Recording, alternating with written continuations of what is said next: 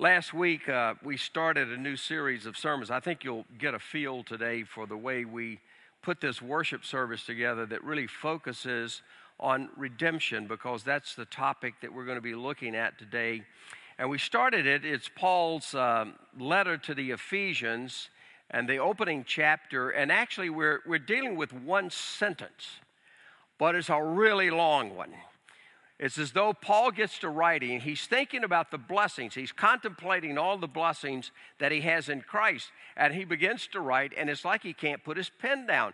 He gets so overwhelmed with it. He's thinking about all of these blessings, these incredible spiritual blessings that he has in Christ. And he goes on and on and on and on and on with run-on sentences and phrases. And he goes on and it is one long sentence. And you'll see it as we unpack this over the next few weeks. So as we think about that, last week I told you, however, that Paul's great focus was not on the blessings. Now, we should appreciate the blessings. And they are awesome. They're extravagant. They're wonderful. And we're going to talk about the blessings because we need to appreciate the blessings. But here's the issue here.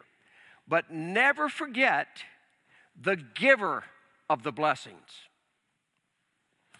Don't get so caught up in the blessings that you forget the giver of the blessings. And when Paul starts the sentence, he starts with this verse. Praise be to the God and Father of our Lord Jesus Christ, who has blessed us with all of these spiritual blessings. It's interesting, it was Augustine who said, alas, it is easy to want things from God and not God himself, as though the gift could be preferable to the giver.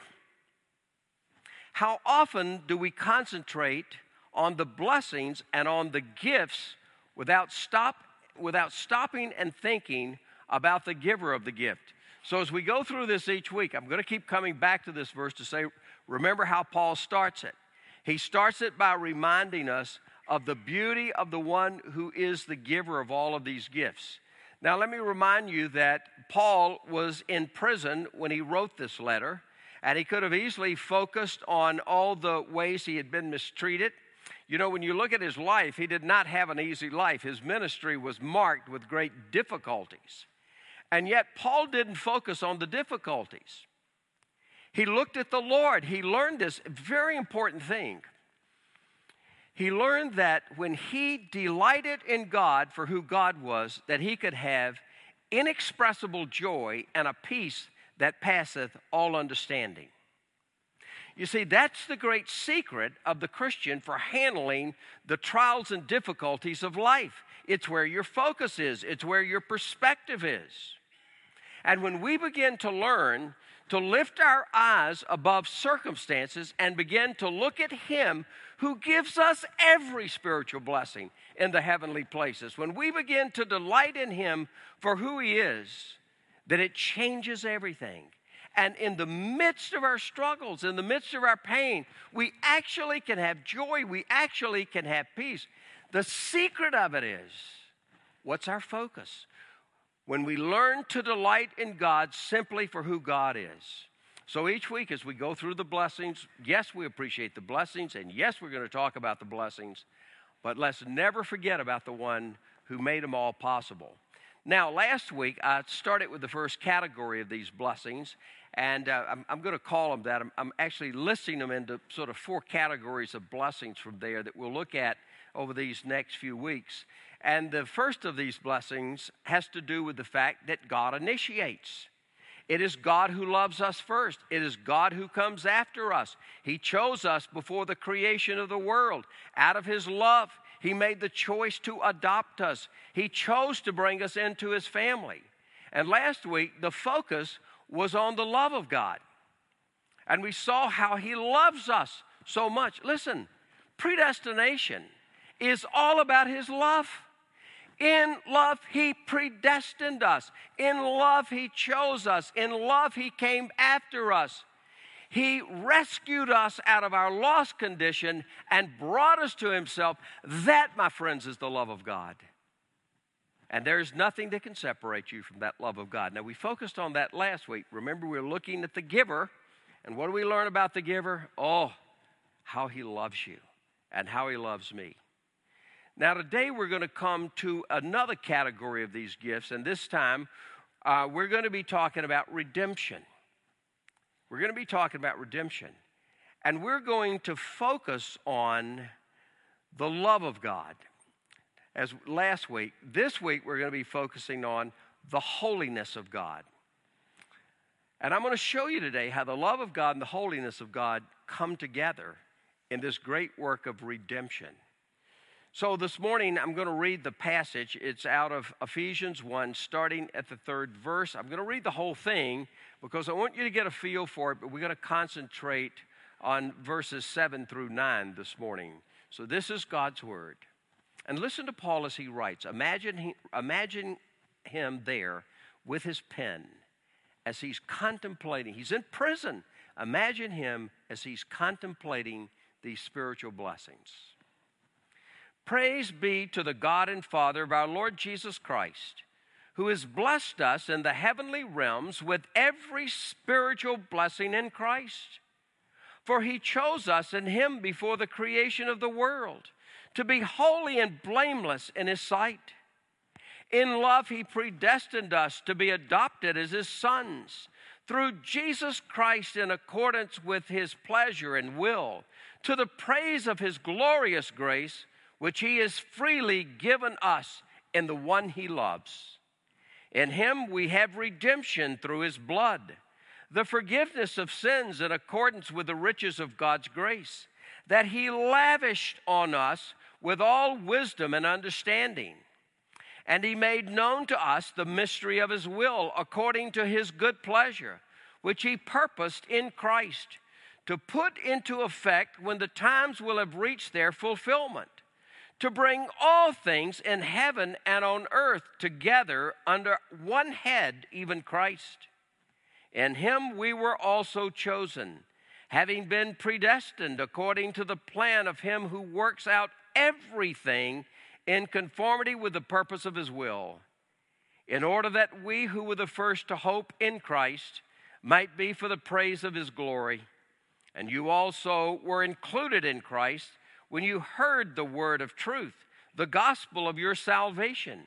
Having believed, you were sealed, you were marked in him with a seal, the promised Holy Spirit, who is a deposit guaranteeing our inheritance until the redemption of those who are God's possession, to the praise of his glory.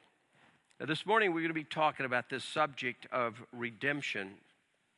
And I'm going to talk about the meaning of redemption, and then I'm going to talk about the means of redemption, and then I'm going to talk about the purpose of the outcome of redemption, pretty much all in this one verse. And I want to start with that word redemption because that word is critical to understanding what real Christianity is all about. Remember that the gospel is not about what we do for God. The gospel is about what God has done for us. He redeemed us. And I want us to look at that word redemption for a minute. Redemption, by definition, is the deliverance that one receives as a result of a payment of a ransom. And in our case of our salvation, that deliverance we receive is deliverance from the guilt and shame of our sin. That is the result of the ransom that God himself paid, namely the death of his son. Now let me make sure you get that. The redemption that we have in salvation, the deliverance is from the guilt and shame of our sins, which results from the ransom that God himself paid, namely the death of his son. Now that's heart and core of what redemption is. Now the very first thing, as we start thinking about this question of redemption, the first thing we have to do is raise this question. What do I need to be redeemed from? Why do I need to be redeemed? Well, let me try to answer this question this way. You know what the word gospel means, right? What kind of news is it? It's good news. That's what the word gospel means. Now, let me suggest to you that in order for us to ever appreciate the good news, we first of all have to understand the bad news. You'll never appreciate the good news till you understand the bad news. Now, here's the bad news. There it is. For all have sinned and fall short of the glory of God. Now, let me say, all means all. That's all of us. No one's exempt from this. I love the gospel. I love Christianity because you know what it does? It puts us all on the same playing field. One thing we know about each other is we're guilty sinners. Now, we don't like to admit it, and it's not something we like to talk about, but you know what? We are, and we all know that. And I'm sure that there may be some here this morning who say, well, of course, I know that we've all failed to meet God's standards, and, but look, nobody's perfect, and surely God knows our weaknesses, and surely God understands. Well, let me stop you right there. Here's the problem with that kind of thinking. The problem with that kind of thinking is we don't understand how grievous our sin is. The only way you come to understand how grievous your sin is to see yourself in light of the holiness of God. The only way you'll ever see how grievous your sin is to see yourself in light of the holiness of God. And when we talk about that word holy, the word holy means separate. It means distinct from. And when we're talking about the holiness of God, we're talking about that attribute of God. By the way, do you remember Chalmers, the great Puritan writer on the attributes of God, says you've got to be careful with the attributes of God. You can't really put one above the other. He said, however, there is only one of God's attributes that is thrice used. And it's this one. Holy, holy, holy. The holiness of God is his total separation from all sin and evil. Scripture says, his eyes are too pure to behold evil. That is the holiness of God. And when we begin to see, when we are confronted with the holiness of God, it has to leave us to a deep sense of conviction. It has to bring us to brokenness. And if it doesn't, you don't understand the holiness of God. Now, let me give you one illustration, because you have tons of them in Scripture.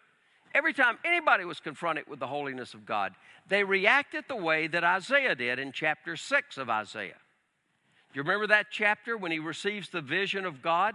And he sees God high and lifted up. He's in the temple. Smoke is all around. And there are these two magnificent angelic beings.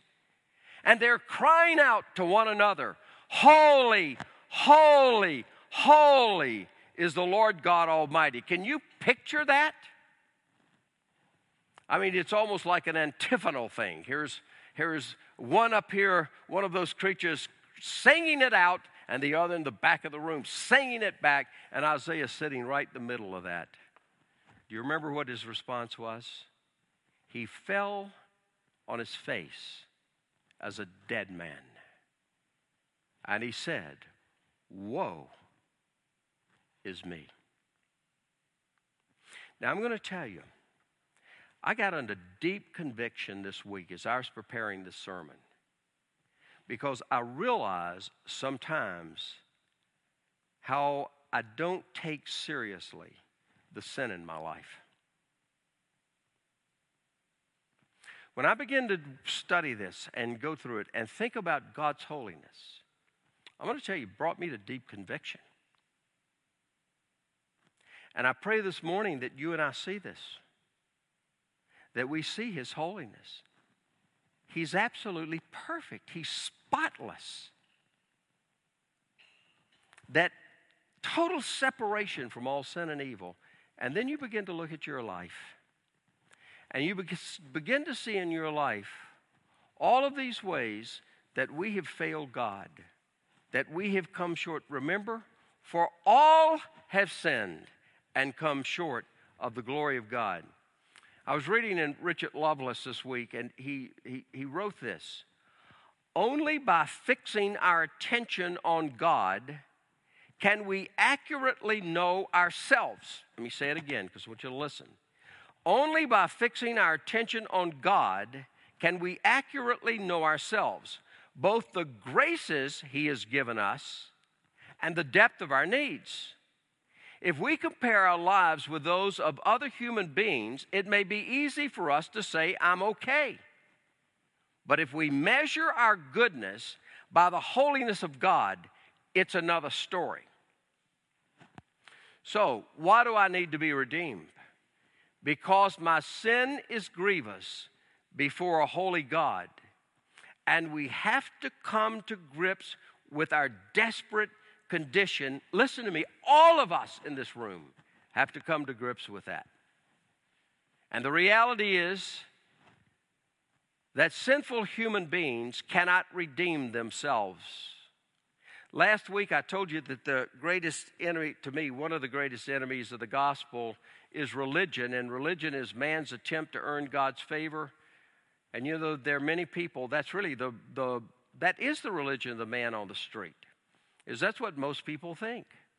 I have to earn God's favor. I have to work hard at it. I have to try to be real moral. I have to try to be good. I have to do all these things.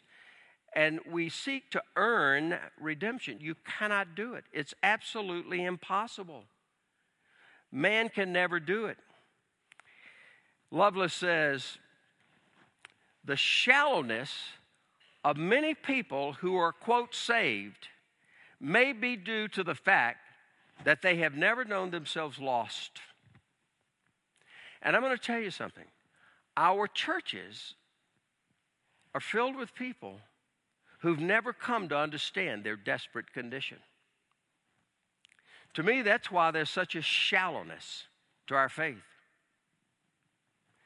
Now, this, by the way, if you haven't figured this out, this is not a feel-good sermon this morning.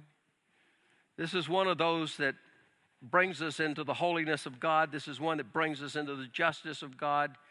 And look, we have to be honest. We would do you a terrible disservice if we didn't talk about these things. The shallowness of many people who are saved may be due to the fact that they've never known themselves to be lost.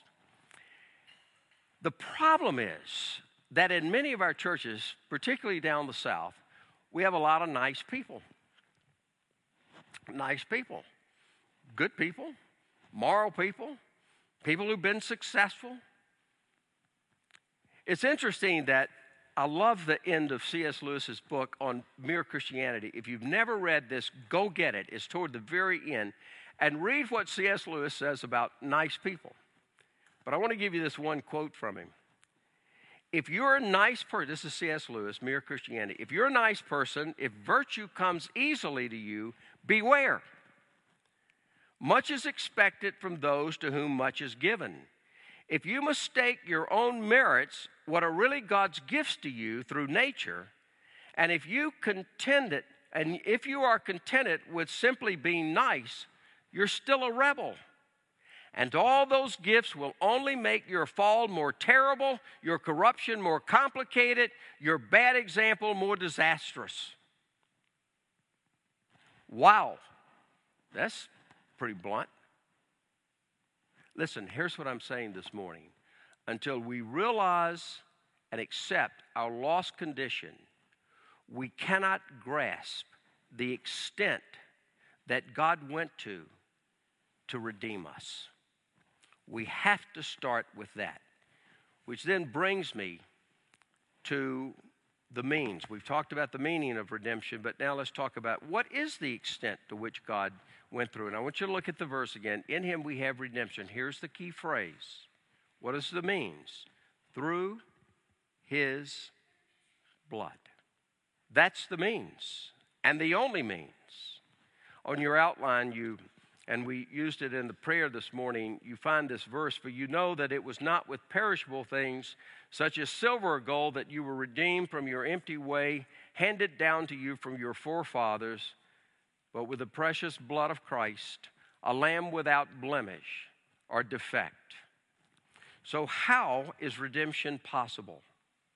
Christ became our substitute. Christ was made an offering for sin. Christ suffered the punishment. Christ was the payment. And let me put it this way. Redemption is only possible through a perfect payment. It requires a perfect substitute, a perfect sacrifice, which explains why we can't redeem ourselves. Religion won't work. In fact, we have to realize that without the shedding of blood, the Scripture tells us, there is no forgiveness. Without the shedding of blood, there is no forgiveness. All the way through what were all of those bloody sacrifices in the Old Testament about? Without the shedding of blood, there is no forgiveness. What is the blood of Christ all about on that cross? Without the shedding of blood, there is no forgiveness. And thus, we're told, in Him, in Christ, we have redemption through His blood. It's Christ and through His blood only. Now, let me pull this together in this way, a couple of things. We've talked about the love of God, and the love of God goes beyond anything we can comprehend. We talked about that last week. We can't fully grasp it. We can't comprehend how much we're loved. Now, today we're talking about the holiness of God, and the holiness of God has to do with His being separated from sin. And we've also admitted that we're all sinners. So how do we see the love of God and the holiness of God and the offshoot of the holiness of God? The attribute that flows out of the holiness of God is the justice of God. He must punish sin, or He wouldn't be a just God. So how do we see those things come together? And I'll tell you the answer to that is when you look at Jesus Christ dying on the cross, that's where you see it. There is the strict justice of God being played out. As Jesus, the perfect sacrifice, goes to that cross, and the very judgment of God comes upon Him. So much so that He cried out, my God, why hast thou forsaken me?" There it is.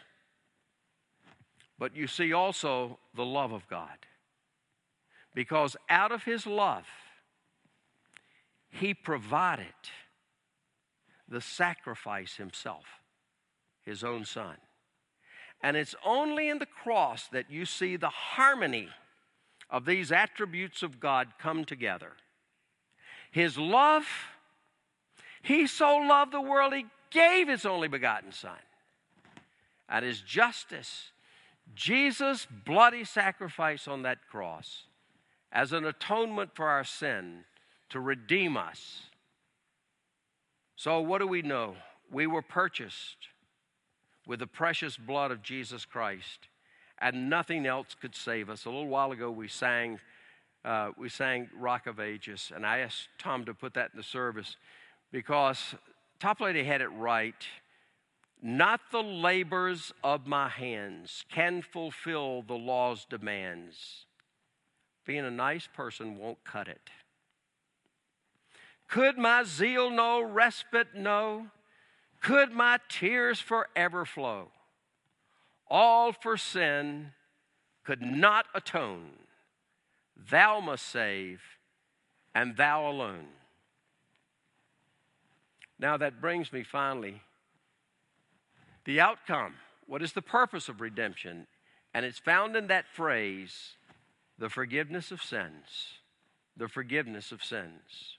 In Him we have redemption through His blood, the forgiveness of sins in accordance with the riches of God's grace that He lavished on us with all wisdom and understanding. As a result of our redemption, our sins are forgiven completely and without reservation. In fact, look at the extravagant, excessive language that's used there. The riches of God's grace that He lavished. Are you picking this up?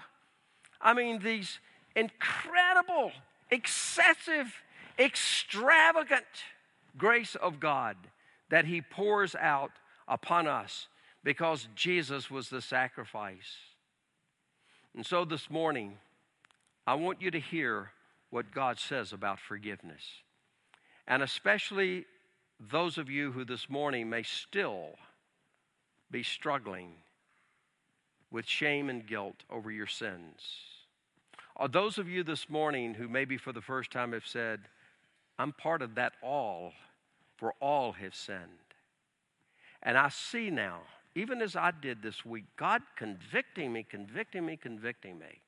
of what I make trivial sometimes. How grievous sin is. And yet because of what Jesus did, I want you to hear what God says. Look, as far as the east is from the west, so far has he removed our transgressions for us. I have swept away your offenses like a cloud, your sins like the morning mist. For I forgive your wickedness and will remember their sins no more. You will again have compassion on us. You will tread our sins underfoot and hurl all our iniquities into the depths of the sea. I want to ask you a question. Do you believe God? Do you believe God? In Christ, we are forgiven. Our record is made clean. Our debt has been paid. And all of this is possible because God has lavished his grace upon us according to the riches of the Father's grace bestowed on us in his beloved. God gives and forgives out of his infinite riches of grace. He lavishes his grace on us. Annie Johnson Flint wrote the words of a hymn. It's beautiful. And I want you to listen to these words. His love has no limit. His grace has no measure. His power, no boundary known unto men.